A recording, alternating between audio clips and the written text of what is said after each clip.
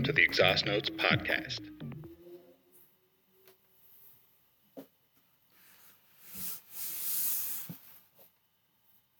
And I am on mute. Hot start. What is good, everyone? Welcome in. to the Exhaust Notes podcast. Impromptu recording, not in my normal location, so the intro tonight is going to be a little sticky, a little fun, but we're here. I'm with my guys, Todd and Rowett. Mid-season review, some crazy hot takes from the Discord community. It's going to be a fun one. How you guys doing? I'm going to do my impression of you for the first 10 seconds of the podcast, which is...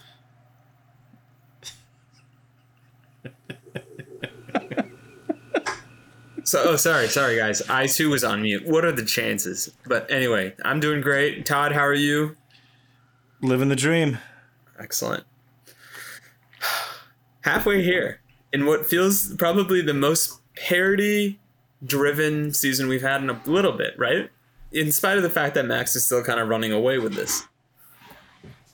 Yeah, it feels like that. Like, the fact that we're already halfway through is a little mind-blowing because when we started this podcast and right before the season, it felt like we had so many races and it was going to be such a long season and so much action and, you know, the development race and all that stuff. It felt like we had so much ahead of us and it feels like it's flown by. Absolutely. Like just burning through the season. Yeah, I couldn't agree more. I think we all kind of had the how many races do we really need in a season thought in the last couple of years at some point. And this year it's kind of like keep them coming, you know, like it doesn't feel like it's too much right now. I can't seem to get enough of it. Maybe it's because I get to talk to you guys every week after the race, but you know, it's been awesome so far, I think. You're too kind to us, Nick, but yeah, I am definitely going through the Tyrone Biggums phase of let me tell you something you might not know about me, Joe Rogan. I like Formula One races. I like them a lot. So it's definitely been fun. Before we get into what I think we're kind of calling our halfway season awards, you guys want to do a traditional thing, but with a new twist? Since we didn't have a race, I figured from our standing section, we can just quickly go over both the drivers and the constructors series and see where we are before we get into the takes and get into the madness that is our show. I like Sounds it. Good. Let's run it. Excellent. Up first, we have the golden boy himself, Max Verstappen for Red Bull Racing. Number 2 is Charles Leclerc for Ferrari. 3, Sergio Perez, also of Red Bull Racing. 4, this is not a pattern, but it is a pattern, Carlos Sainz for Ferrari. 5, George Russell, followed by his teammate Lewis Hamilton in 6th. Lando Norris in 7th. The first probably big surprise for the standings, Esteban Ocon in 8th. Valtteri Bottas, a.k.a. Terry Botas, in 9th, and Fernando Alonso closing out the top 10. From there on out, we go into the non-point standings, if you will. We've got Kevin Magnussen in 11th. Daniel Ricciardo having probably one of the more frustrating seasons of his career, still in a respectable 12th, followed by Pierre Gasly in 13th. 14th is Seb Vettel. 15th is his protege, Mick Schumacher. 16th is American and Japanese sweetheart, Yuki Tsunoda, followed by my arch nemesis, Zhou Guanyu. And then we have the Canadian portion of the festivities with Alexander Albon, Lance Stroll, and Nicholas Latifi in 18th, 19th, and 20th. And then Mr. Irrelevant himself, Nico Hulkenberg, I believe only had one race, but he is there in 21st place out of 20 drivers. Those are your driver standings. And then from a constructor perspective, we've got Red Bull Racing in 1, Ferrari in 2, Mercedes in 3, McLaren in 4, Renault in 5. I'm sorry, Alpine. I went back to 2017 just for a second. 6 is the surprising Alfa Romeo. 7th is the equally surprising Haas Ferrari. Then AlphaTauri and probably the disappointment, followed by Aston Martin. And then last but not least, what feels like for almost half a decade, Williams Mercedes.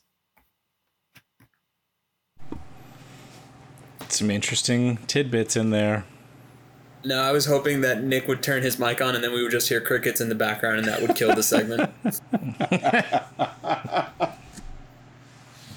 Wouldn't that be an amazing episode, though?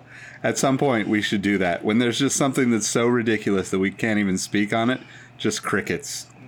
Just an hour of crickets. That'd be great. I mean, it's interesting to to me, like, I don't know. I didn't have the faith in Charles Leclerc going into the season, but I think that, you know, Really? I'll save it. I don't think I was like doubting him, but I had him as like maybe a 1-win, 2-win kind of a guy, and it turns out that he's kind of like probably the only thing that's going to give Max a run for his money, unless Lewis has some insane run here, which, you know, could happen, but It could be Lewis, it could be George, it could be Checo. Hell, it could even be Sainz if the cards play right. But yeah, this has been one of those things. And before we, I guess, stray too far away from the topic, I was just going to poke and prod you a little bit more, Nick. What about Charles Leclerc did you not have faith in? Like, did you think that he would be a top 5 driver, or is even this a bit of a surprise to see where he was because your expectations were so low coming into the season? no, I think I was thinking top 5, but I mean, just based on the past few years, I guess my faith in Ferrari was not very strong because they haven't really delivered the cars. They've had good drivers, but they haven't really delivered the cars in recent years. It's fair. Alrighty, gentlemen, where do we want to start? Do we want to go into the hot take review, or do we go awards first? I kind of want to do the awards because I feel we're a little bit classier than we like to let people in on, but my goodness, when the hot takes are here, they're hot and heavy, and we really shine in terms of being the clown broadcasting show that we secretly know we are, but we embrace it nonetheless. And I think Todd is now doing his impression of Nick. I can't believe that. This is just going to be the I'm on mute episode. Let's... Leave it what in. I was saying. I feel like we got a little crickets in there too, so it's pretty good. Let's do the awards, Okay. mid-season awards. Then we'll do community hot takes, and then we'll do our hot takes to wrap it up. Our additional Sounds good. whatever. Yep. Yeah. So we came up with a couple different awards that we wanted to, I guess, give out to the drivers and the constructors because we're at that halfway point. And for now, we just have 6 awards: the best driver, the best constructor, the biggest surprise, the biggest disappointment, our favorite moment, and then a sentimental favorite. So I think the best driver and the best constructor are pretty self-explanatory, so I won't go into them there. Biggest surprise and biggest disappointment: it can be a driver, it can be a rule change, it can be a constructor. Whatever brought the biggest random emotion of joy and then also the perpetual sadness, that's what that awards are for, or that's what those awards are for. Our favorite moment, I was trying to think of specifically a racing moment, but maybe it could be a moment of commentary. Maybe it could be a Gunter Steiner head in his hands moment. Who knows? Maybe it's your favorite Christian Horner put down. Whatever that is, I'll let my host kind of explain what they want to put there. And then sentimental favorite, similarly, like who's somebody that in Brokeback Mountain turns you wish you could quit but you can't. So I think I'm playing somebody's hand on this panel when I made that award, but we'll see when that person gets there. But up first, we'll go with the best driver. So Todd, if you're off mute, do you want to go ahead and lead us? Sure. I am off mute. I'm going to start with best driver. To me, this is kind of a cop-out, but it's also the obvious and probably truest answer. It's been George Russell. The Mercedes started real bad, the porpoising, everything like that, and he's everybody calls him Mr. Consistency for a reason. Up until... what was it, Silverstone? He finished in the top 5 of every race and then right back to it in the next race. So it's got to be George Russell for me, best driver. Given that his, like, obviously we could say, you know, Max is an easy one to pick there as well, but he's taking what started out as a pretty dog of a car to pretty great heights and to be as high as he is in the Drivers' Championship, and a large reason why, you know, Mercedes is still, you know, I guess best of the rest or whatever. It's place in a 2-person contest. Yeah, I mean, if there is really only like Formula 1 and Formula 1.5, they're super outclassing the rest of Formula 1.5 this year. So No, I was going to say this, in the one race that he did not finish in that top 5, he proved to be a top 5 human being because I believe he jumped out of his car to check on my favorite driver, Zhou Guan Yu, and make sure he was okay after what was probably one of the more startling moments of the season. Nick, any thoughts on the George Russell call out or anything you want to add on top of that? No, I think that's a solid pick, right? Because to your point, it's both the racing and the, looking out for his fellow competitors, right? That's kind of what you want in a race car driver, You want him to go out there and kick everyone's ass, but you also want him to make sure that he picks up after whatever dramatic scene unfolds on the track. Yep, that's fair. All right, we'll use that segue to talk to Mr. Engvall. Nick, who's your best driver, rather, for this first half of the season? I mean, I kind of have to go with Max because he's really driven way more mature than I ever expected him to this season. If you looked at what he did last year and how aggressive he was, and it's simultaneously what you love if you're a Max fan and what you hate if you're not a Max fan, is the way that he drives. But this season he's been very calculated, way more than I ever expected from him. And I think the only times that he's really not been in the front running, 2-3 cars is been the team's fault for giving him a failing engine of some sort. I think that's a really good point because we're so used to Max being overly aggressive. And in this case, he has been that calculated, mature driver that you've called out. And it's when the robots gain that self-awareness and you just are like, holy crap, now we're really in for it. He has proven to be the epitome of consistency, even though we just talked about George Russell. There is something to be said that for what felt like the first 8 races, he either won the race or he was out of the race. And he's now toned that into basically being the best driver, and it's not even close on certain days because it doesn't feel like he's getting out of third gear. But I'm saying probably too nice of things of Max Verstappen. I'll give this up to probably the second biggest Max Verstappen hater in the group. Todd, what are your thoughts? No, it's it's like I said. Nick nailed it with his reasons. Like, I don't think any of us or even Max fans expected him to drive as mature as he is this year. And I think I saw an article or YouTube video talking about how Max is driving differently against Leclerc than he did against Hamilton in years gone by. Ooh. And I thought that was really good call out, and maybe just a stamp of certification that we know what we're talking about, because we've been saying it, that we've seen Max mature this year and drive in a way that has a little bit of car preservation, a little bit of points preservation. He's not like, one of us is going to make it out of this corner anymore.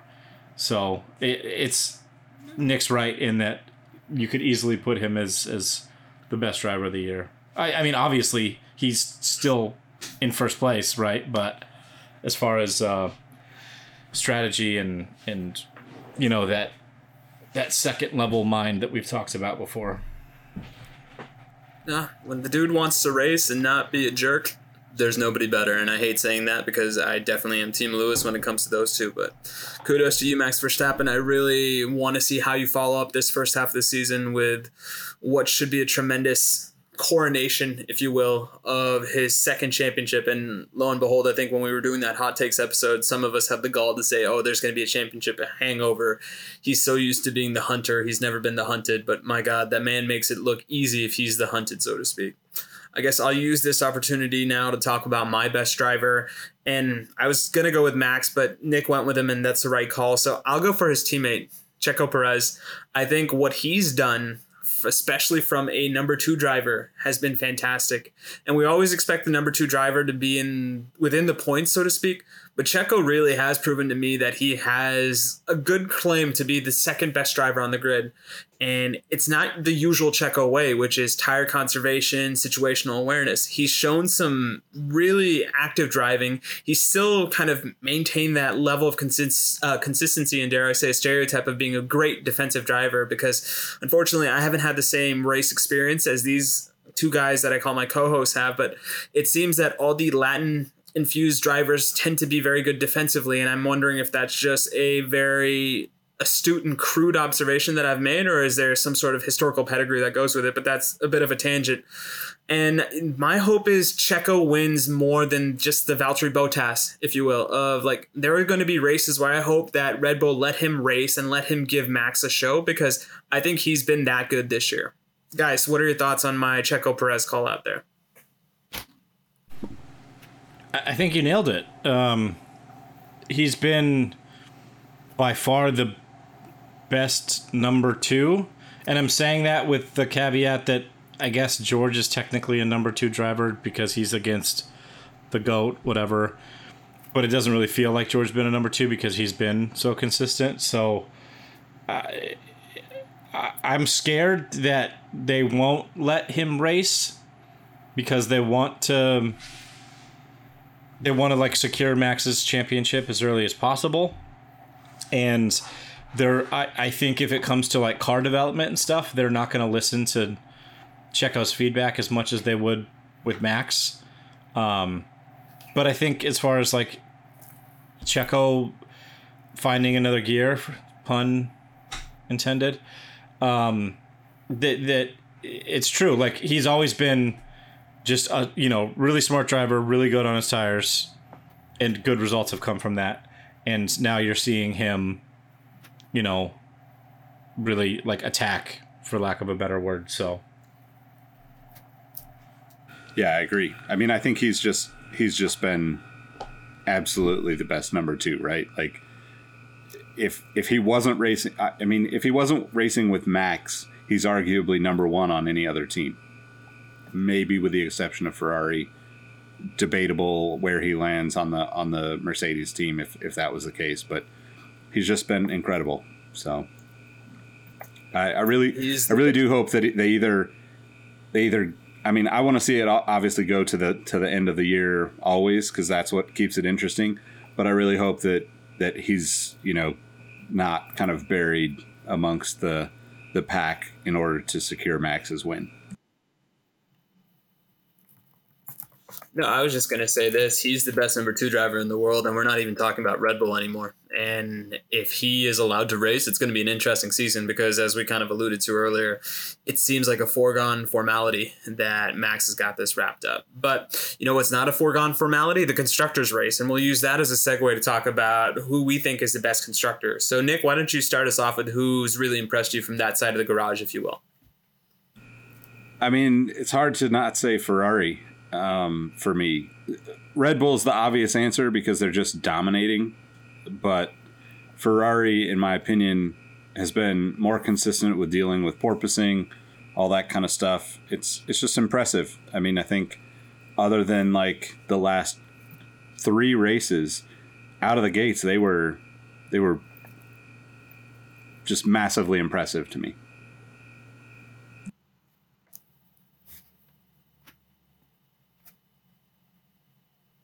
While Todd and I figure out who's going to beat this staring contest in the face, I will kind of just say this. Ferrari does well in spite of themselves sometimes, and as much as I want to give them that plaudit of being a great driving team, the strategy has just befuddled me, much like it has Charles Leclerc.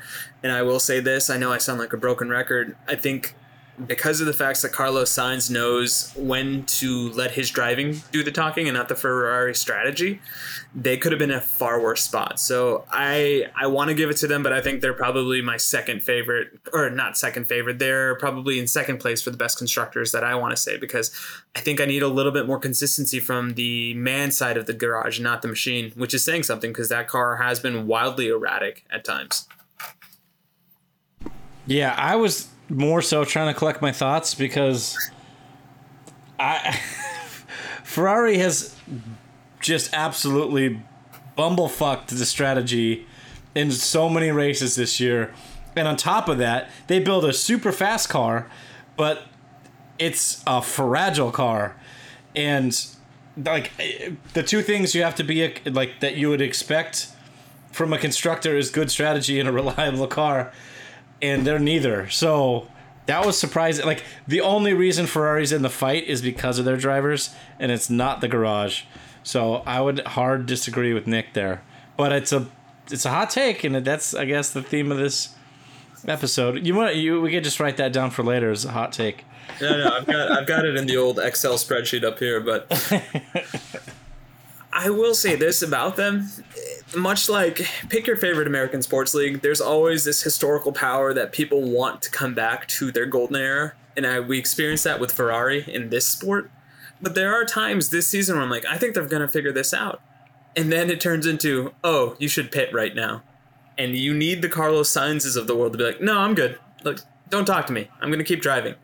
And the way I almost describe it is, it's if Kimi was a nice guy. And he's like, it's fine, I'll go. Because imagine Kimi being on this iteration of a Ferrari team where you have the possibility of winning every race you set your foot on, but then at the same time, your worst enemy are the guys that are supposed to look out for you. And that's one thing I wish I could just hand put Kimi in one of these races with this strategic crew and this car and just kind of see what the results may be. I don't know why that just made me think of this, but there's a really famous clip of when Kimi was on Ferrari, and I think it was like 2017, 2018 maybe, and they're pushing him on the like rolling jacks to the start line, and he doesn't have his steering wheel or gloves or anything, and he's like screaming over the radio, like, gloves, I need gloves. And that is like the epitome of what Ferrari is to me. Like, they're really good at getting the car to the grid fast, but they forget the steering wheel and the gloves. I was just going to say this. If you have Tesla's self-driving experience to get you around the track, I mean, look, I understand where you're coming from because it has been a shit show over there in terms of strategy. But if your strategy is just go faster than everyone else and not have to worry about it, then they've got that part almost figured out. And I think they have fewer DNFs than Red Bull does. Ooh, that's a really good question. I wonder who has the most DNFs this season. I will check that out while you two continue. I would actually think I would think it's Ferrari because not necessarily from the team's fault, but didn't Sainz DNF in one race because he went off, got stuck. Yep. Sainz has had two. Sorry, go ahead, bro. No, I'm sorry. I was the rude one, but I'll just go ahead and say this. I'm looking through our season notes right now. Checo has 3 DNFs. Max has 2. From the Ferrari side, Carlos has 4, and Charles has 2. So I believe Red Bull has 1 less, if my math is correct. But like I said, I may be the worst Indian when it comes to math. Yeah, it looks right. But I mean, that's my point, though, right? Like, we talk about them as if they're just like, I mean, don't get me wrong. Like, I love the idea of them just being the straight up pit crew from the Cars animated film, right? Like, that's the way I hear them in my mind and see them. The like, you know, Tony Shalhoub's lovingly racist American in me, you know, thinks of it that way. But, like, if they've got a car fast enough where like they're, you know, also like, you know, the porpoising thing is a really interesting conversation, right? Like, I don't want to get too far into that because I want to bring it up a little bit later in this conversation. But there's something to be said about the lack of porpoising from the Ferraris, in my opinion. I think that's fair. Todd, any closing thoughts before we go to you with what you feel is the best constructor halfway through this season? Yeah, I'll just say that, like, if there was ever a statement to live by for a team, it was said by Enzo Ferrari a very long time ago. And he said, downforce is for people that can't build engines, which feeds into just if your strategy is go faster than everyone else, then that's Ferrari living the Enzo statement still to this day. So, you know what? I stand behind you now, Nick. I've changed my standpoint. I'm going to go into my best constructor, and I'm just gonna sound like a Merc stan this whole episode because my best constructor is Mercedes for a couple of reasons. One, and Rohit has said this a million times on our pod, and I'm sorry for stealing your answer if I just did. That's fine. But they are just pure professionals all the time. They rarely make mistakes, minus that 96-hour pit stop from Monaco last year. It happens. Yeah. They are pure class, rarely make mistakes. If there's things go wrong, it's generally driver error. And they started the year with a shit car, and they were like bouncing their drivers to death, and they stayed the course and appear to have not only fixed it but taken a step forward in their car. And I'll get to more hot takes later about that. But it's got to be Merc for me. No, that was my answer as well. I was just going to say this. It's one of those things where you know what you're getting with them, and that's saying something in this particular season because the two top teams have had reliability issues. Let's just leave it at that. Merc has not had that in the same way. And yes, they're not reaching the same highs, but they are also not the basement dwellers. And if this is the off season that they've had in terms of being off and not on, I would think every team behind them, and even probably Ferrari, if they're being honest with themselves, would kill to have their worst season play out the way it's been playing out for Mercedes. Well said. Yeah. Agreed. I think Alpha would love to be in their spot, right? Built a quick car. That's like a good comparison to like Merc, how it started, how bad they started. Same thing with Alpha. Yep. No, I mean, and one last thing, because I think this speaks to how professional they are. We can't wax poetic about their ineptitude the way we just did for Ferrari, where Ferrari's whole tenet is, do you want a fast car or do you want a reliable car? Because you can't have both. And that's what life is sometimes. All right, so I guess it's up to me now, and I would say this. It should be Red Bull because they are leading the points, but I am always going to use an opportunity to push them further down in the mud. I'll say that the best constructor for me is probably Alpine, and it's one of those teams that are on the come up. No, listen, I can do the Red Bull thing. It's a great answer. Max is just running shit. Checo Perez is the best number 2 driver in the world. Christian Horner's going to say snide things that are going to make us laugh if we're being honest with ourselves. Dr. Helmut Marko is probably feeding on a baby somewhere, and we don't know what's happening other than they're just going to win almost every race that they have. That being said, I'll go off the beaten path. We did not expect this from Alpine. I'm the big Alpine fanboy of the group, so to speak, because, Mr. Ocon. But at the same time, Fernando Alonso is looking like prime Fernando Alonso. And I don't think any of us thought that was quote unquote El Plan. Like, we thought he would be a nice person to keep things interesting, almost in the Kimi vein, so to speak. But he's been competing for races. He pulled the best Dikembe Mutombo impression I've seen since that Geico commercial. So yeah, that's why I like Alpine. I think they're doing really well for where they were expected to be and how they've closed out this half of the season.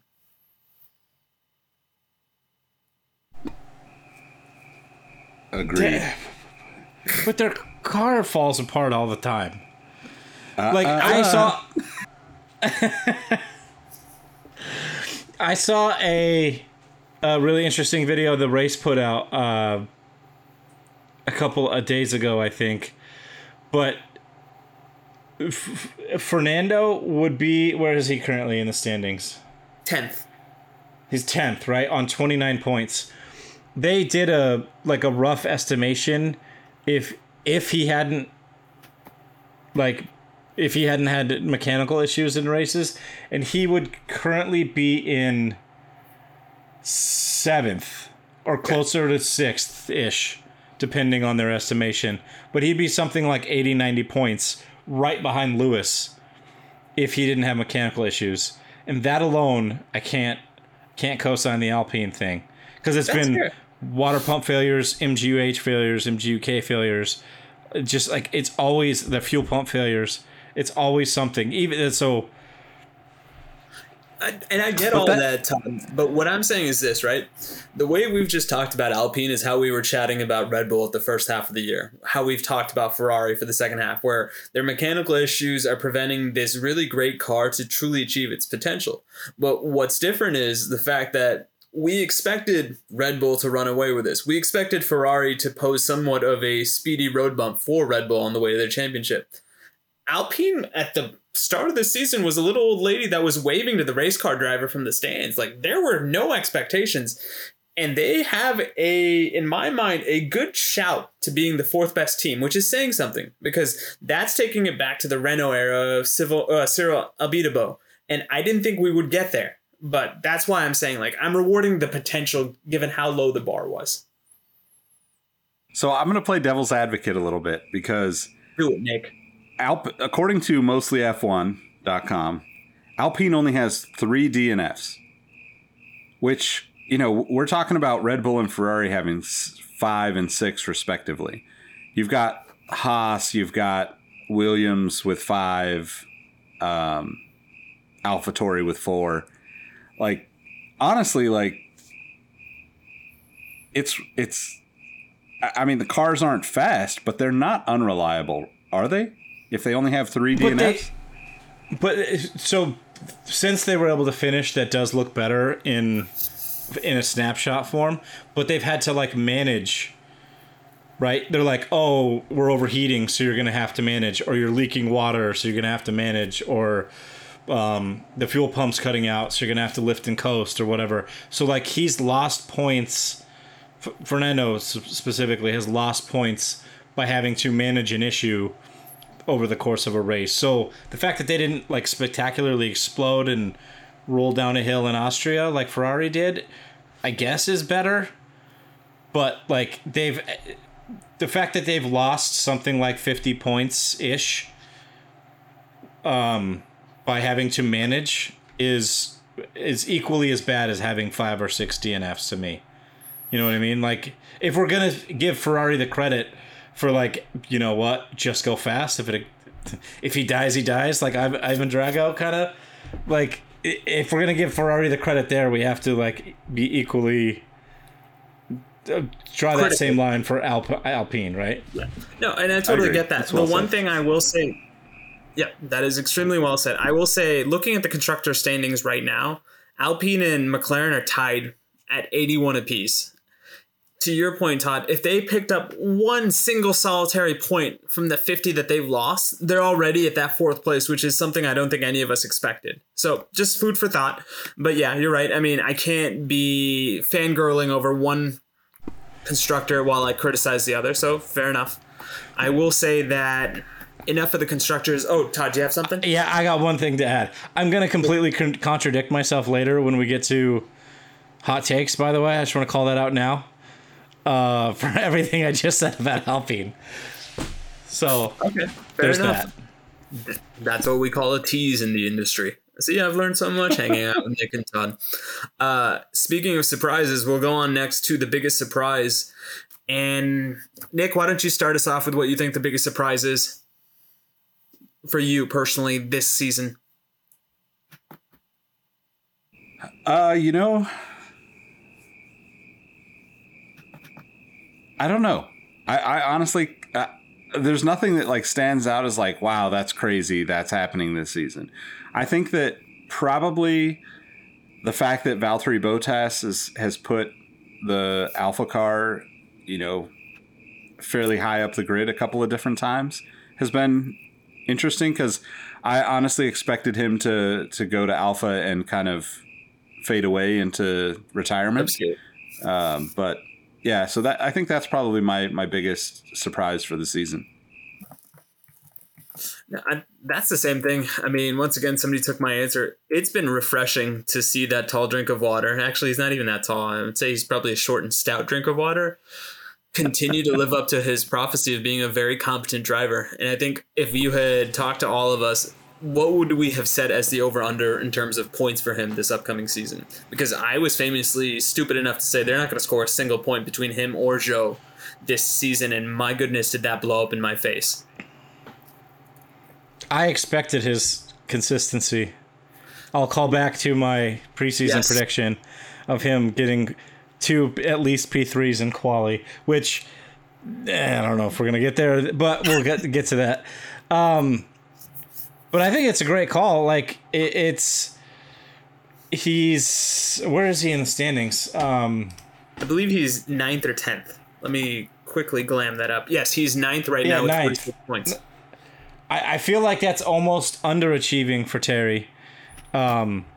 If Alfa Romeo had a little bit more of a steady car, then I think he'd be even further up the grid there.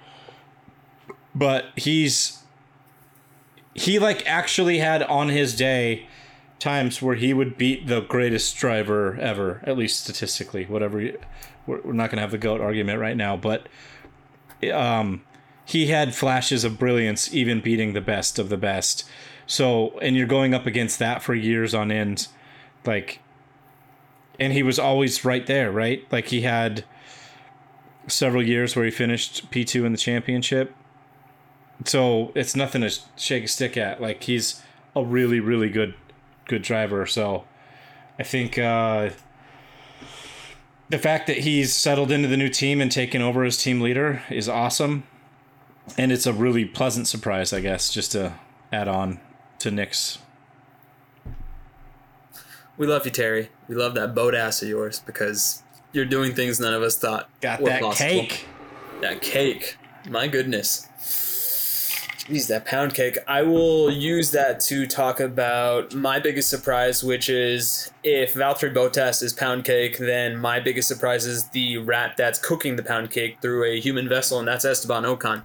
I don't think any of us expected him to be the number one driver on his team because, lo and behold, you still have Fernando the Bull Alonso as his compatriot there, but he has his own bit of consistency in terms of we've only seen one DNF. He seems to always be in the back half of the points, but it's also one of these things where we'll see moments where we're like, okay, this dude is not necessarily just there for the sake of being there. Like he is a competent race car driver. I think for me, it's very interesting to see him coming off of what I thought was probably his most memorable year for two different things.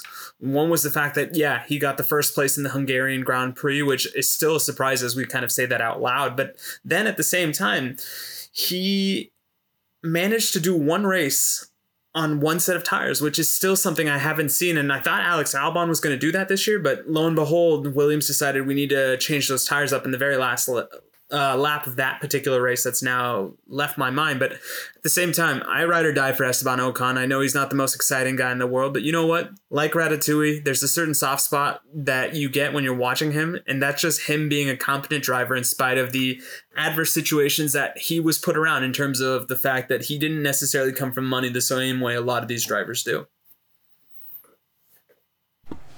Is he the new Checo? That would be a compliment. Quiet consistency. I don't think he's as dynamic as Checo, and I hate saying that, but I mean, Checo's gone from last to first. I don't think Ocon's got that in the bag, so to speak. Maybe not yet. I don't think his ceiling is as high as Checo. Obviously, Checo's proved again that his ceiling is higher than I think anybody expected, but like he's the new quiet consistency that Checo used to be in his Force India days.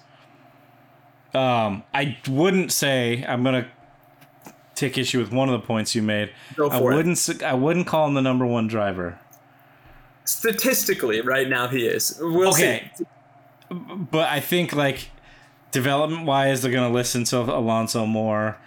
Like team leader wise, I think it's Alonso. Racecraft wise, I think it's Alonso. Pace wise, I think it's Alonso. I think I just talked about, like Alonso has had a really bad stroke of luck this year, but your fandom of Ratatouille and his actions this year have started to turn me around on him, because I actually used to really just dislike him and thought of him in the same vein as bite your tongue. Don't you damn bring up that C word. The Canadians. No, I'm not gonna go that far, but I wouldn't have put his talent much higher than Stroll's previously. That's fair. I don't agree with it at all, but that's fair. This is why we live in this country, for having these opinions. Nick, save your boy from himself. Come on. And if you I say mean, I don't otherwise, even you're know dead if to I me. can. I feel like Todd went from, well, it's not always. It's usually about the numbers, but now it is about the number. Well, it's kind of about the numbers, but not really about the numbers. No, I mean, it's a tough thing. That's the best. This conversation is what I love about this sport, right? Because people get emotionally invested into these drivers in ways that you can't possibly calculate. And you could look at statistics all day long and everything will be wrong the next race based on those statistics you looked at and the data that you based your analysis on. And I think this conversation is exactly that, right? Like, Ocon's not necessarily like the biggest surprise to me, but I definitely was not quite as, I'm somewhere in the middle of the two of you in terms of like how much I appreciated the guy previously to this year. Fair. Speaking of Nick Engvall appreciations, Nick, who was the biggest surprise for you? The biggest surprise? I think I said Terry Bottas. Oh, sorry. Todd's got to go, you right? And Nick yeah, you and Todd are blending into one because I thought Todd also had picked Terry, but go ahead, Todd. We're both generic looking white guys in baseball caps. We get it. Thank you. Biggest surprise to me, this is going to come out of left field. Zhou Guanyu.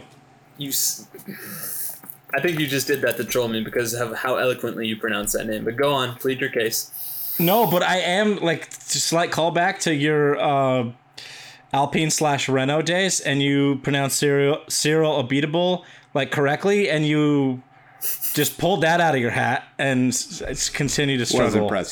Was impressive. Merci. But anyway, and this is simply from the fact that I thought he was like at best midfield driver in Formula 2 with a couple of good days, a couple of good races here and there. And I guess maybe him having the stigma of coming into Formula 1 as a pay driver. I know they all are on some level.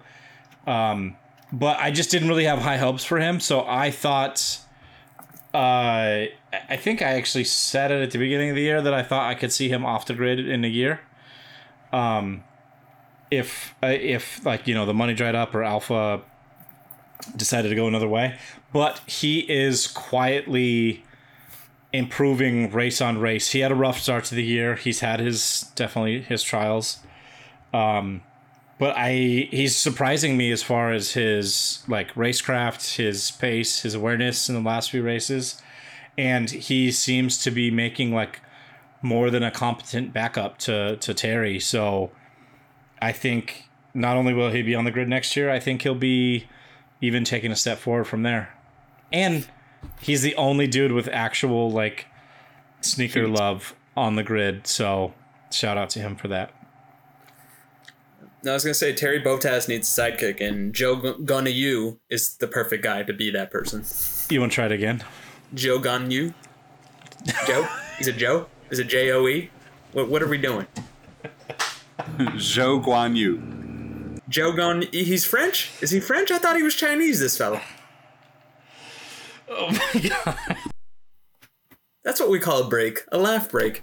All right, we are at, I think, 40 minutes. Do we have time to get in depth for the last two awards, or should we just do one words? Because I do not want to dilute the hot takes, because that's why people are listening, are for the hot takes. So yeah, we can speed through these. We got three more awards. Perfect. So biggest disappointment, I'll just go ahead and continue to be the broken record I claim to be. Pierre Gasly, what's going on, man? Like, is it the fact that you're stuck in that car for another year that now you've entered the dark period in your life? I don't know, but we'll see how you rebound with the back half of the year, because at this rate, I don't think he's going to get another role for any other car on the grid.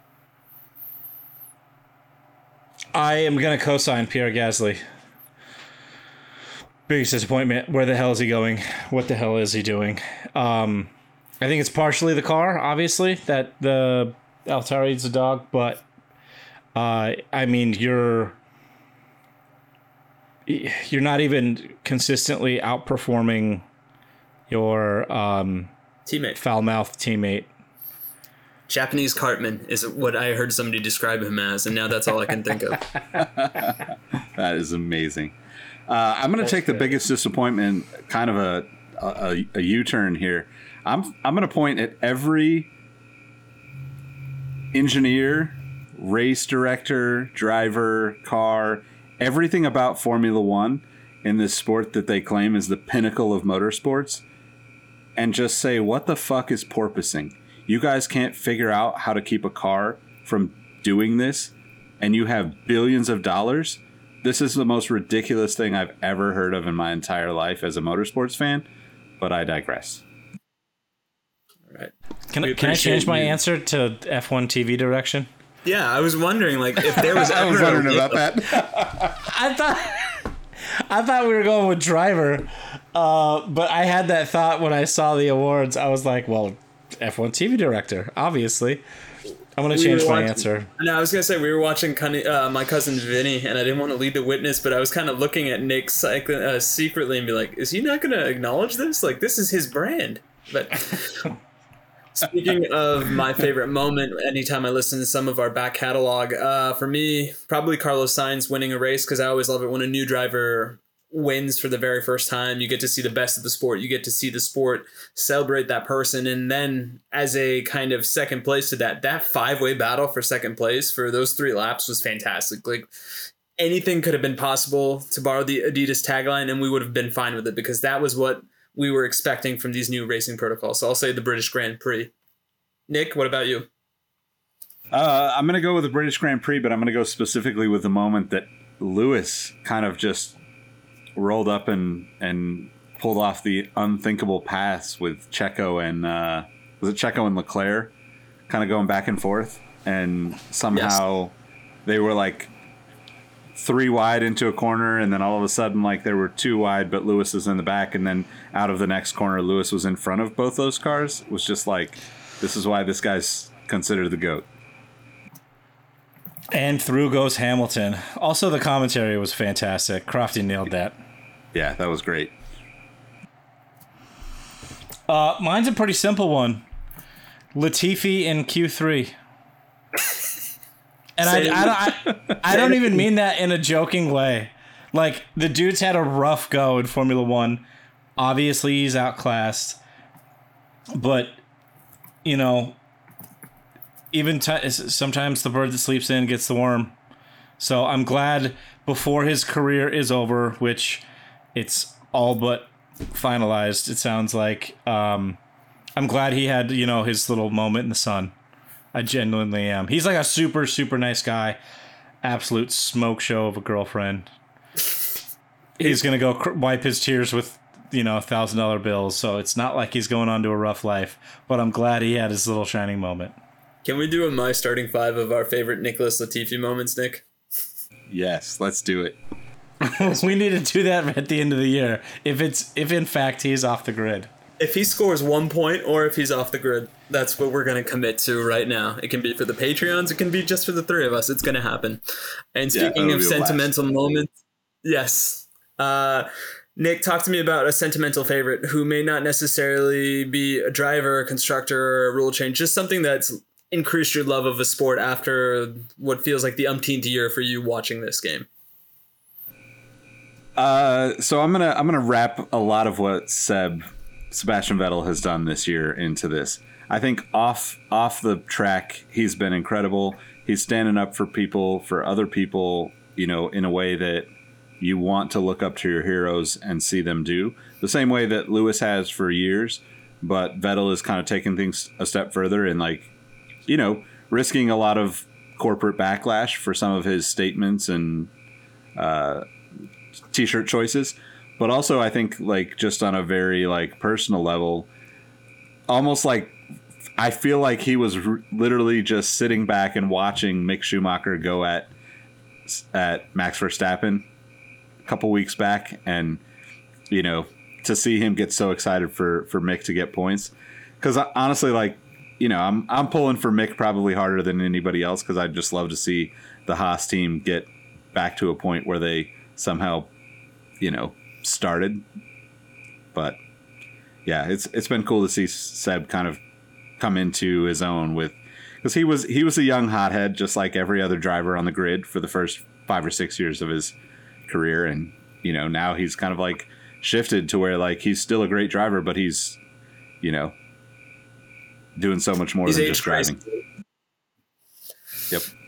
Now, I was going to say, if you ever want a lesson on how to be an elder statesman for your particular sport, why don't you just watch the Seb Vettel masterclass that he's put on this year? Because if it's not wearing the Miami Grand Prix first one underwater, or helping clean up after a race, or having a backbone and disagreeing with how some of the officiating has gone this year, like Seb Vettel's, I think, almost everyone's favorite number 2 driver now, and I don't think any of us would have it any other way. Yeah, Nick stole mine. Yeah, he stole mine too. Would you just want to name this the Seb Vettel Award and call it a day?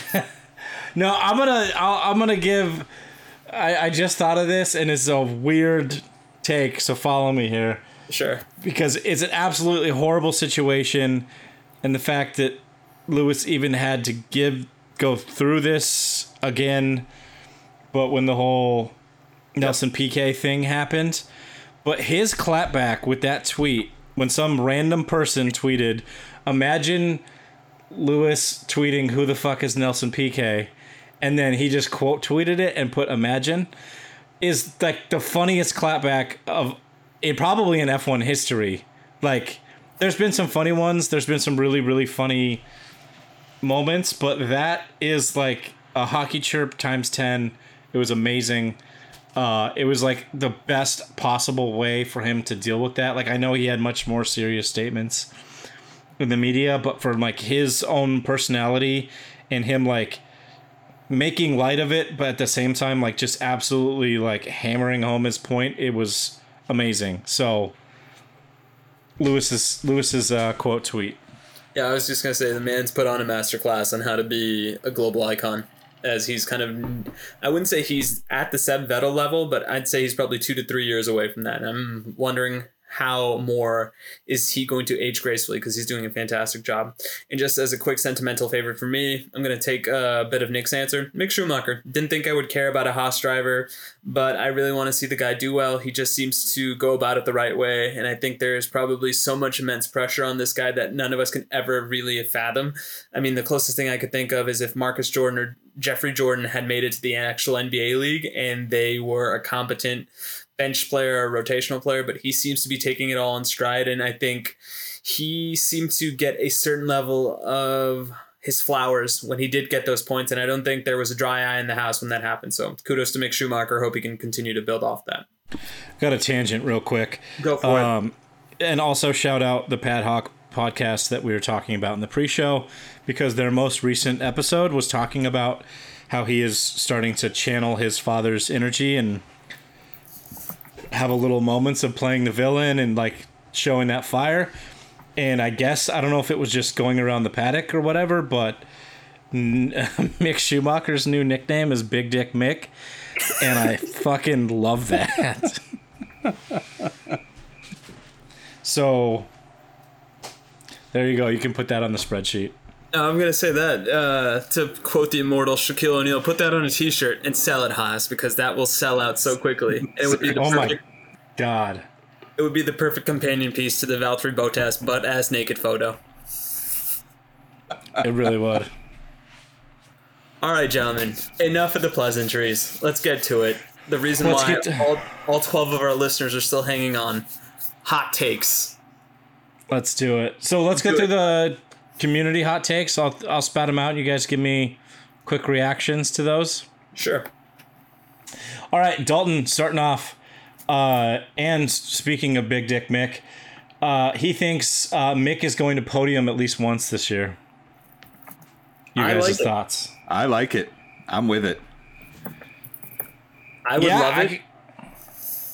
I feel like it's a hot take, but there's a sliver of hope there.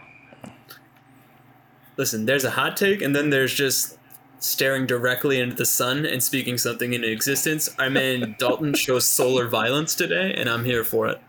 Just wait until we get the next one. But I could see that happening. If he's having a good day and he's cruising around like P6, P7, and then we have some sort of, think like Silverstone moment where we've got 5 cars that are battling for P2 going into the same corner, we just have a catastrophic wreck, and because of that, Mick ends up on the podium.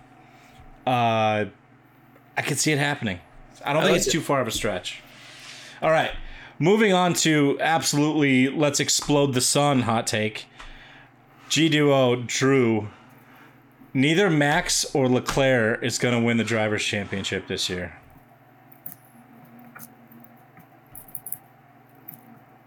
Do we need crickets? Yeah, there they are. Yeah,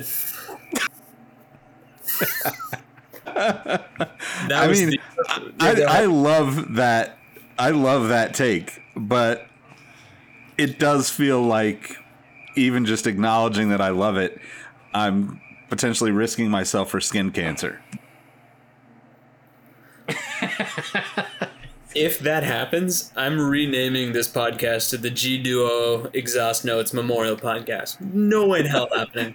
But I'll put our podcast title on the line if it happens. But deep down, I'm kind of hoping for it. Listen, we need sponsors. Oh, God. I think we all are. I think we all are hoping for that just because it would be so wild. That would mean, like, Checo's in the running. Signs, the Mercedes Russell, boys. Yep. Yeah, like that would be crazy. But the sun is literally going to have to crash into the earth and destroy us all for one of those two to not win the Drivers' Championship. Here's what's going to happen. If that happens, the sun is going to reenact that SpongeBob meme where he's just sitting on the couch and he's realizing, okay, this is my time. I'm just going to go off and walk into obscurity.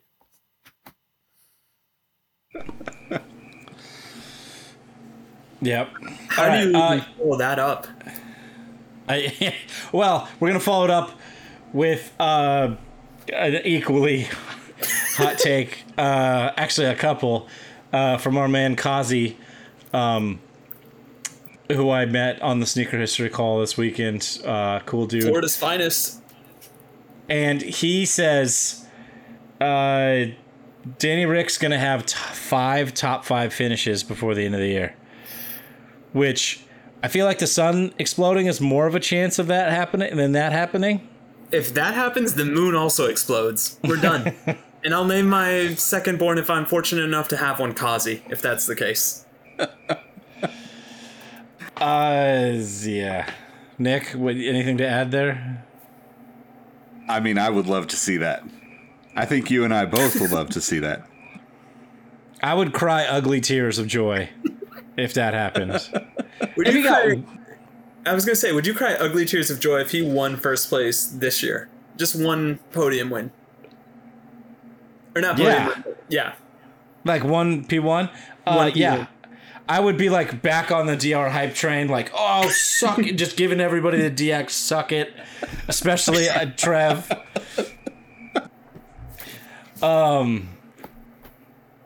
Yeah, it's basically the visual of that is Todd literally has like bags packed, feet on the pedestal, ready to jump onto the DR train as it passes by at a gazillion miles an hour, knowing that there's no chance that it's going to be beneficial to him, but he's fully committed to it, which I love. To be fair, I'm the only one on the hype train right now. Yeah, I was going to say, if Todd wasn't a happily married, great father, I would say some very X-rated things about the trains that Todd would run in theory if Daniel Rick would do such the unimaginable, but I'm not that guy. So I will just say this. We would all be very happy, and we would not at all reference things like the human centipede.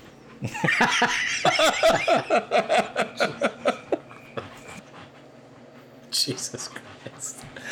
All right, Kazi threw in another one, which I feel like is a little bit more closer in the atmosphere. I don't think it's going to happen, but I could see it happening. That's Hamilton won't podium this year.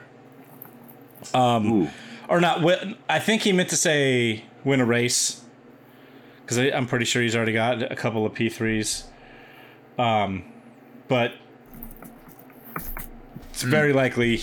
It's not very likely. It's possible that he doesn't win a race this year. All right, moving on to our favorite Max Stan. It's Iron Trev. Alpine and Haas will finish 4th and 5th in the constructors. I actually think that's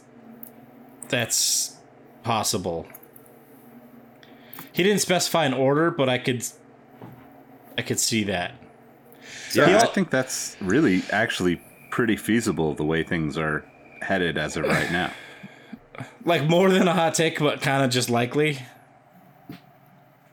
I mean, it's a hot take in the sense that nobody would actually expect that. It'd be one of those things where we just casually watch the last half of the season and then go, what the fuck? My wife cooked pasta today, and you know how the bubbles will slowly kind of boil? I think that's what that type of take it is. It's not a lukewarm take, but it's also not a scalding hot take. I respect the hustle iron, Trev. He had a couple of other ones. Latifi's going to make Q2 again this year, which I think is easily possible. Like the dude got to Q3. Give him another little smaller moment in the sun. I think it's easy. And then Checo will win 2 more races, but I think that was more of a. It was in response to somebody else's hot take. That Checo's only going to win 2 more races this year. So, what do you guys think? That makes me think. I mean, I'd love to see Latifi. Honestly, I'd love to see either Williams driver, because I like Alex Albon a lot too. But like the team itself seems like such a mess. And then throw on the fact that Latifi is so hit or miss with his confidence that, you know. But like to Todd's point, like if he's going to be out of the sport, I'd love to see him, you know, make a little name for himself. Have that little extra line on the Wikipedia page, you know? I'll do you one better. When he posts his availability on Cameo, much like we had the discussion of what was the guy's name? Nick Kloss. I don't want that for Nicholas Latifi. I want people to remember that he was a quality human being, a nice Canadian, as my co-host pointed out, has an absolute smoke show of a girlfriend. So I feel that's what you should be remembered for. He's going to go wipe his tears with hundreds. All right. Moving on. Our honorary 4th member, AA Ron, came in with Russell's going to end up P3 in the Drivers' Championship. Which is like, sounds like a hot take, and then you're like, wait, shit, that could happen. That's a lukewarm take. I would not bat an eyelid if that happened. I would wonder. I mean, that's a hot take because it's coming from Aaron, who is a diehard Red Bull fan. Yes, but he's only... So Russell's on 128, Carlos is in P4 on 133, and Sergio Perez is on 151. So he's not that far off. He needs to just outperform them. You know, they're in 2 cars that aren't the most reliable. They're both definitely going to take engine penalties. That's like... I could really see that happening. I just want to hear from Aaron himself what he thinks will happen to Checo Perez for that to happen. Because if I look at that correctly, let's say Checo even chokes from 3rd or 2nd place, per Red Bull standings, I could see them saying, you know what, he's not good enough. Get somebody else in that 2nd seat, because what's going on? That's a good point. I think it'll be mechanical. I think if this happens, it'll be a mechanical issue, not a Checo issue. Yeah, but still, do you think Red Bull would give him that benefit of the doubt? And they should. He's a fantastic driver. He was the best driver for me for this half season. But at the same time, there is a precedence there that Red Bull has set. Oh, yeah. They'll give him the time. They just signed him to an extension through 2024. He's proven over the last year plus that he can be the absolute best possible teammate for Max in many situations. I don't think if there was a mechanical reason why he's DNFing because of mechanical reasons, and then the races that he's not, he's still competitive. The man just went from P20 to P2. Let's not forget that. That's fair. I don't think a string of bad mechanical luck is going to be like, well, maybe we should look at a junior driver. But at the same time, because of the mechanical issues, I could see that happening where George overtakes them. Yep. All right. I'm going to apologize ahead of time because I don't know this gentleman's name, but he is part of our Discord, and he has a screen name of SMJ1724. his hot take was Ocon will finish with more points than Lando. Do I have a burner account?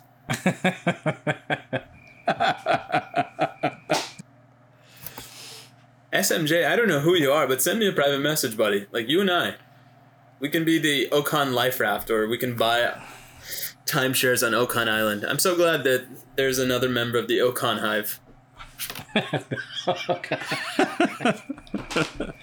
I mean, it's definitely possible at this point, the way McLaren has been kind of just like meh this season. I could see McLaren completely turning around and jumping up both for Lando and Danny Rick, but I could also see them just completely falling off.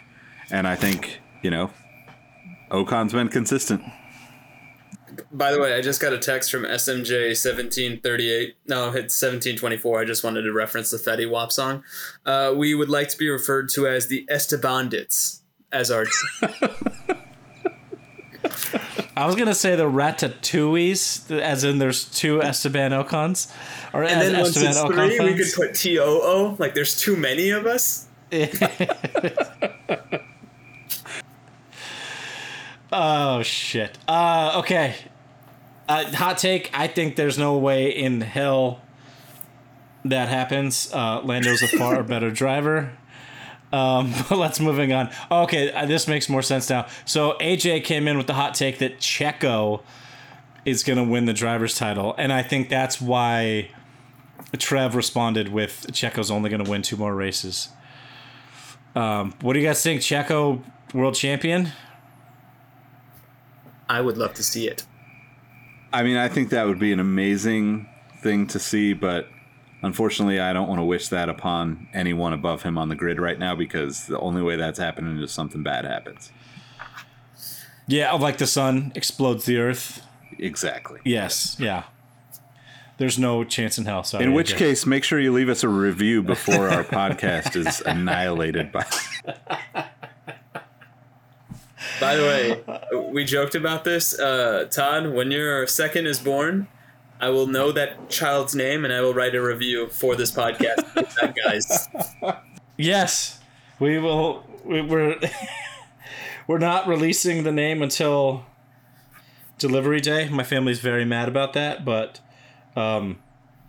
if Checo wins the driver's title, I will change her middle name to Checo or Chiquito or some female version of Chiquita. All I know is I've got another member of the Estebandits.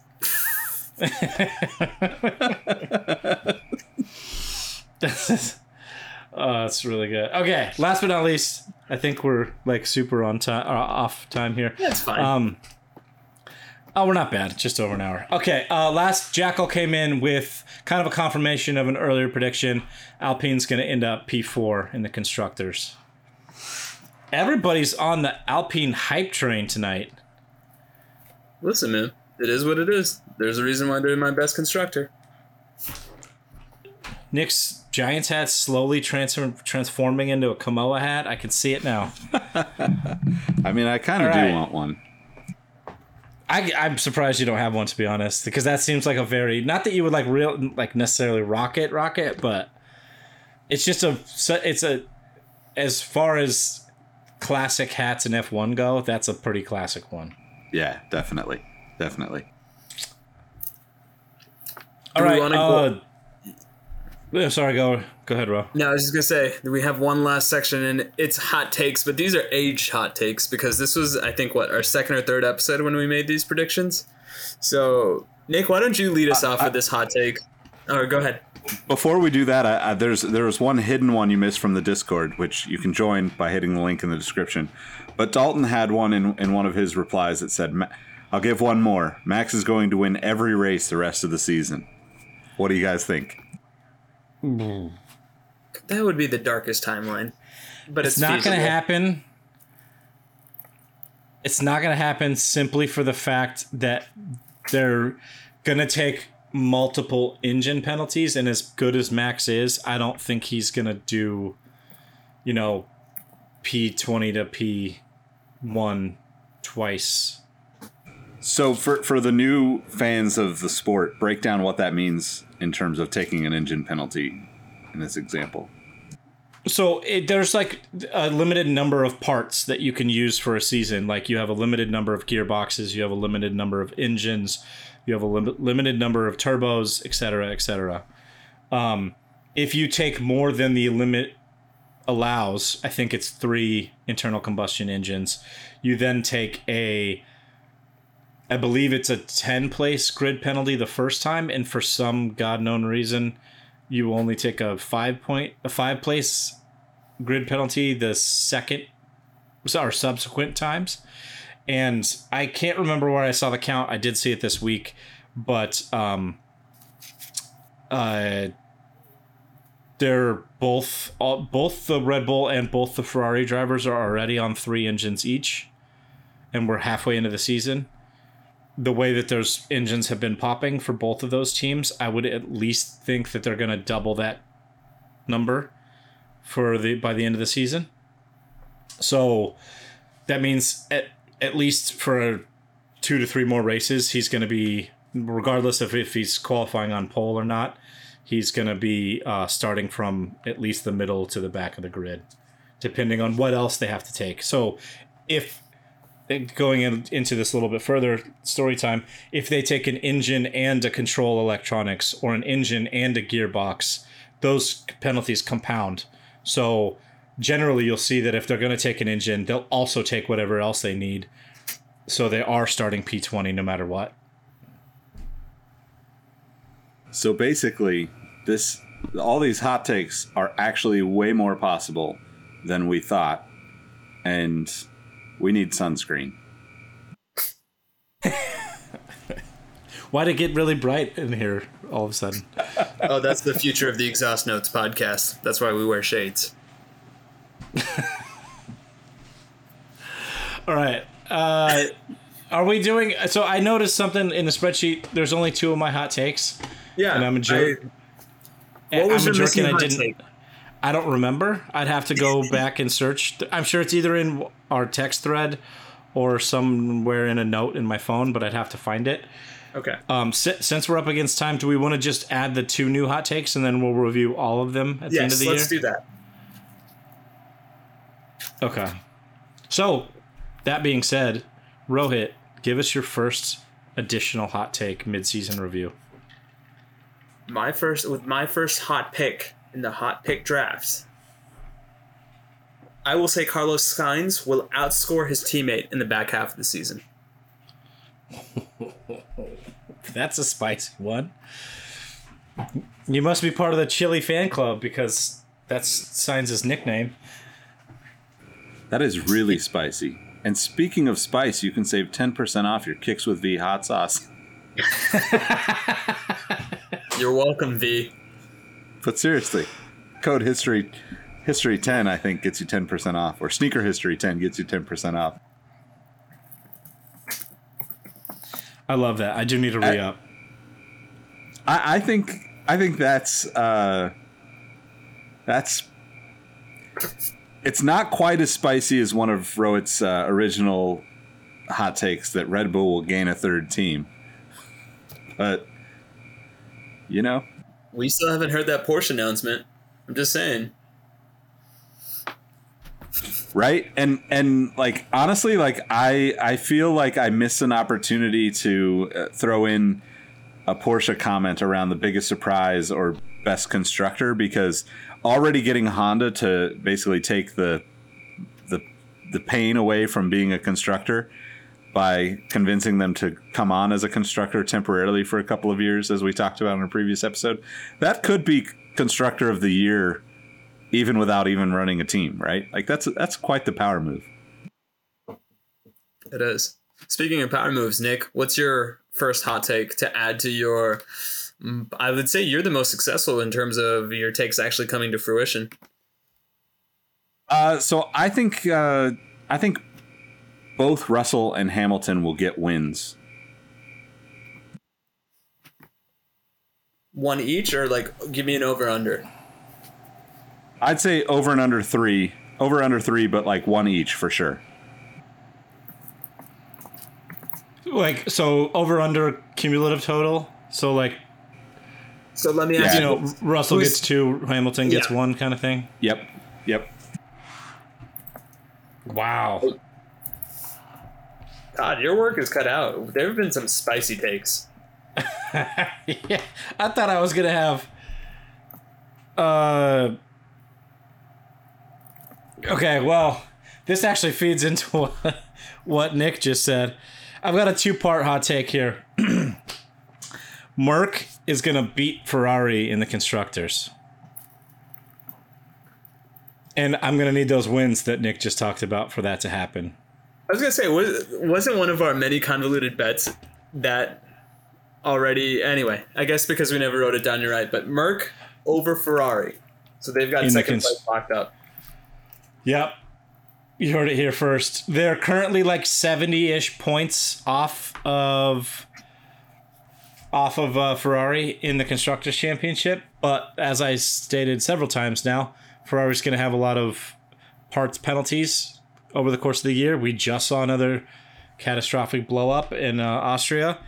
And I think because Russell's Mr. Consistency and Hamilton's finally coming around on the car, they've figured out the porpoising-ish, which still have yet to see a bumpy track for that to be tested completely. But they've also taken a step performance-wise. So I think it's going to be Red Bull running away with it and a fight for P2 with Merc and Ferrari. Merc coming out on top because of their German-like clockwork. Can I say that? Sorry, one last thing around that prediction. That, ladies and gentlemen, is what we call a hedge, because one of Todd's first hot takes of the year was Ferrari's going to win the constructors' title. Yeah. Well, we'll review that at the end of the season. If they could make a car last the whole race, they would have it locked up. So the second part of that is, and I can't believe I'm about to say this, but McLaren's going to be beaten by Alpine, Haas, and Alfa Romeo in the constructors. In that order? So they're currently I feel like I was just stabbed in the back by my fellow McLaren fan. At 2, Yates? At 2? I can't. But also, you're right.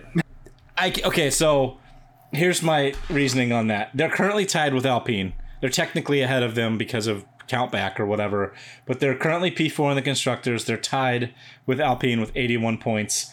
Behind them is Alfa Romeo on 51 points and Haas on 34 points. Collectively, all of those drivers are on a better run. Lando is obviously still great, right? It's not going to be Lando's fault. It's going to be the team's fault, and it's going to be Danny Rick's fault. They've stated publicly that they're not bringing any major developments for the rest of the year. The car is what it is, essentially. All the other teams are still developing. How they're beating that in the cost cap era, I don't know, but they spent their money more wisely, or God knows what else. So they are going to fall behind all three of those teams and finish 7th in the constructors. I don't know if in that specific order, but I actually would probably say it's Alpine, Haas, and then Alpha, because I think Haas has a higher peak than maybe Alpha does because of the Ferrari power. Well, they're both Ferrari powered. Haas seems to be dealing with the power unit stuff better than Alpha does, I guess. So there's my reasoning. That's my hot take. I like it.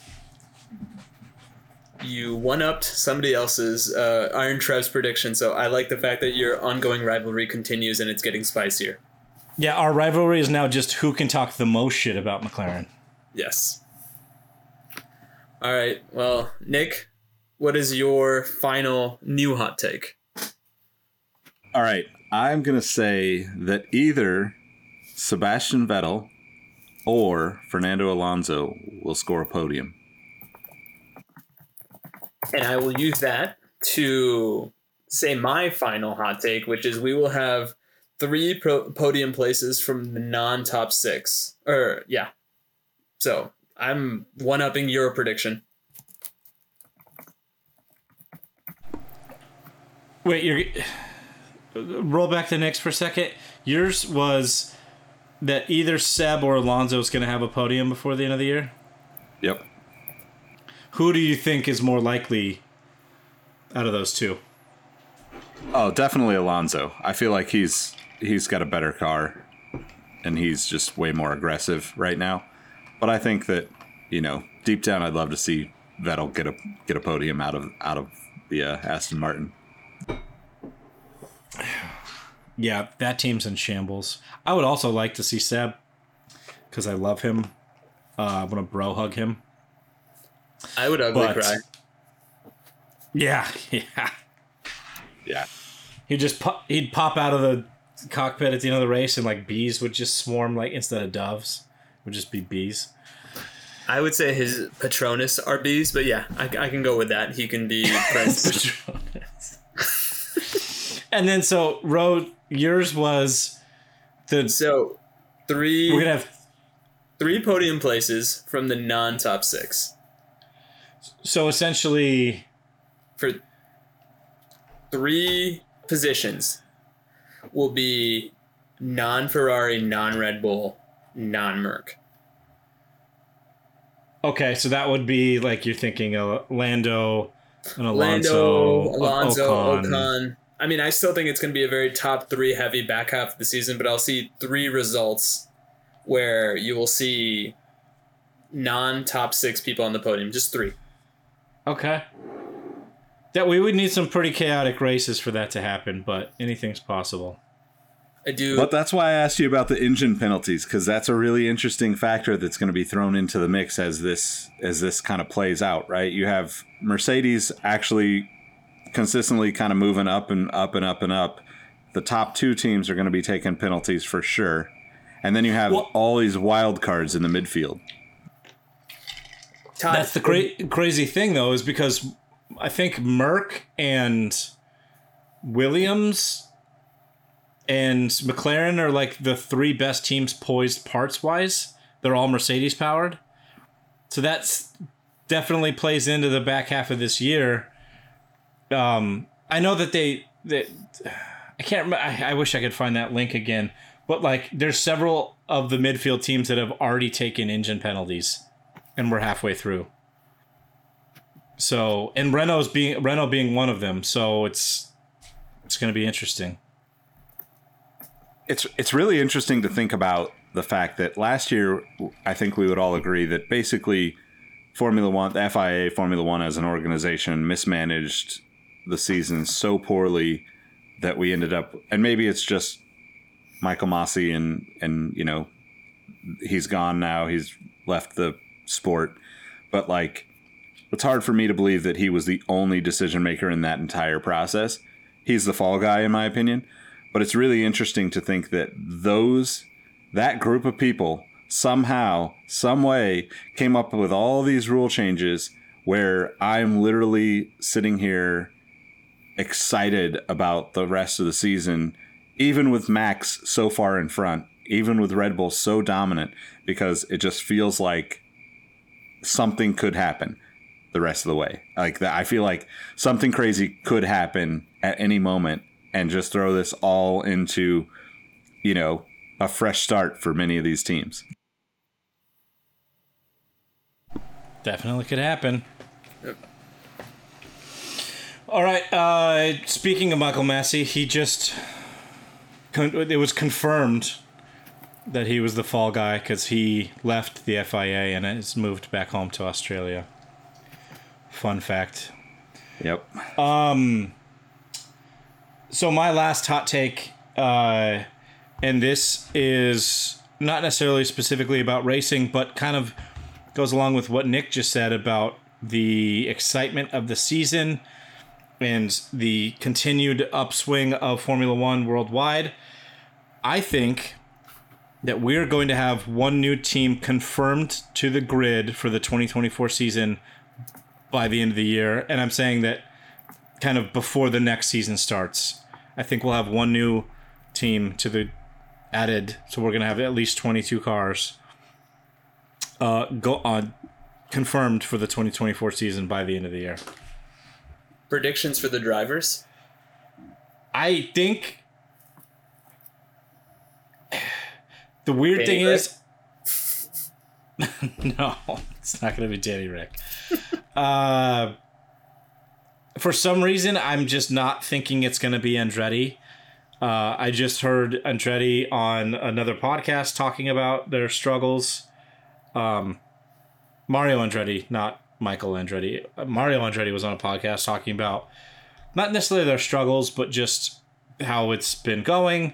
And there's been a bunch of stuff in the news, and they're kind of calling the old guard haters a little bit. So part of me somehow thinks it's going to be Audi. And this is, I don't know why I feel like this, but I think Audi's going to try to buy Aston Martin. I'm going to add that to your hot take because that makes it spicy. Lawrence Stroll is going to see that he bit off more than he could chew, and he wants to stop bankrolling his idiot son, who also has a smoke show girlfriend. Look her up. Holy hell. Sorry, I don't know. It's been a weird couple of weeks. I've been alone with a 4-year-old. I just want your son to introduce Smoke Show to all his friends at daycare and school, and then just have him explain what that means. Yeah, show and tell. This, Jesus Christ. Yeah, I think even though they've been saying that they're not currently taking applications for new teams, I think Liberty Media wants to capitalize on the upswing, get some new excitement, get some new regions in, whatever you want to call it. And yeah, I think it's going to be Audi for some reason over Andretti. I mean, I guess like hopeful hot take for me would be that it's both and all of the above, like Porsche, Audi, Andretti. Red Bull. Let's just make 3. this one big happy family. I don't think Porsche, counts as a constructor though, because they're going to be the engine supplier to Red Bull. So like I was kind of excluding them. I think that's going to be announced. Well, it was supposed to be announced in Austria. For some reason, it wasn't. But I wasn't like including them in the mix there.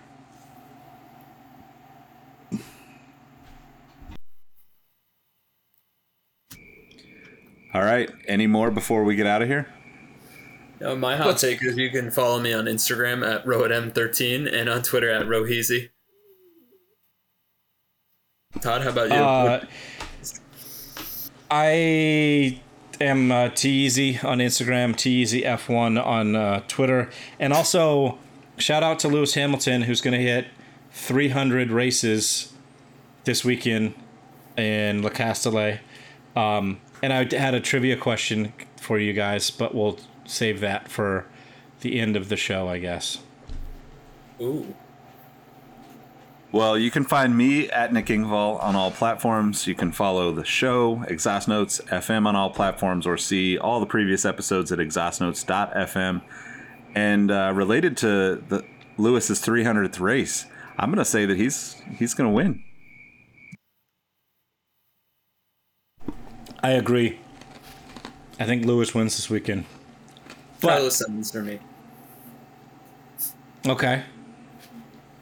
Pepper and spice and everything nice. There's only 5 drivers above 300 races in F1. Who are they? Schumacher? He's one.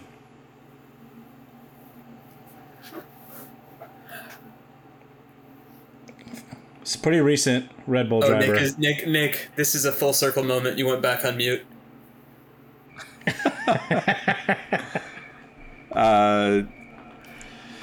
Is Alonso above 300? Yep. Actually, he's going to be the number 1 all-time by the end of the year if he starts every race. Nigel Mansell. No. Think Calder. Nickname of the Iceman. Ooh. Kimi Räikkönen. Kimi Räikkönen. Man, I was going to say Val Kilmer. I haven't seen Top Gun yet, but that's a great reference. Thank you. I try. Okay, I'll give you guys some hints. Who was the last one? Give There's us two this more. one. Okay, Jensen Button, which actually surprised me. Also So on he- Cameo. I should have known that. Jensen Button, he actually was kind of a journeyman in F1. I always think of him at his time in Red Bull, but he raced for a lot of teams. And then the other ones you guys might not be familiar with, but he was in the league, as they say, for like 17 seasons. I want to say. wow. Rubens Barrichello. Oh yeah, he drove with Schumacher for years at Ferrari. Yep, and He was the original Checo. Yeah, he drove for a million teams, and he was, he was around forever. So I should have known that too because I was a big fan of Barr. Aaron was a big fan of Barr, Honda team, who Jensen Button and Rubens Barrichello both drove for. God, I'm slacking. It's okay. Today was truly the Exhaust and the Exhaust Notes podcast. I feel like we went for 90 minutes of pure, unadulterated fun, and we're feeling it now. one more fun It fact. was a Sorry, blast, though. It was 90 minutes, but we're gonna go a little bit longer because if you're still listening, you're gonna get all of it. Sebastian Vettel would finish on 300 races if he didn't miss the races at the beginning of the year with COVID. So if he does retire, he's going to retire at 299. Which would be can't retire. Such He's a not- bummer. I will cry ugly tears if he retires. Here's the thing. If that happens, I will start a Kickstarter for whatever Formula One driver decides that they got COVID the first race back from next year. So then Seb can jauntily march in and take that spot for 300. That would be awesome. I love it. And we love you. Please leave us reviews, like our posts on the social media, listen to this, tell your friends about this, because at the end of the day, as much as we love cracking each other up with these hot takes, we also love cracking you up, unseen listener. And our thought is there's always somebody that's listening to this podcast for the very first time. So if that's you, we hope you like this, because if you sat through all of this, then you're truly one of our tribe, and we would love for you to stay with us and write us a review. Well said. Thanks for listening. We'll catch you on the next episode. Peace. Crickets. Human centipede.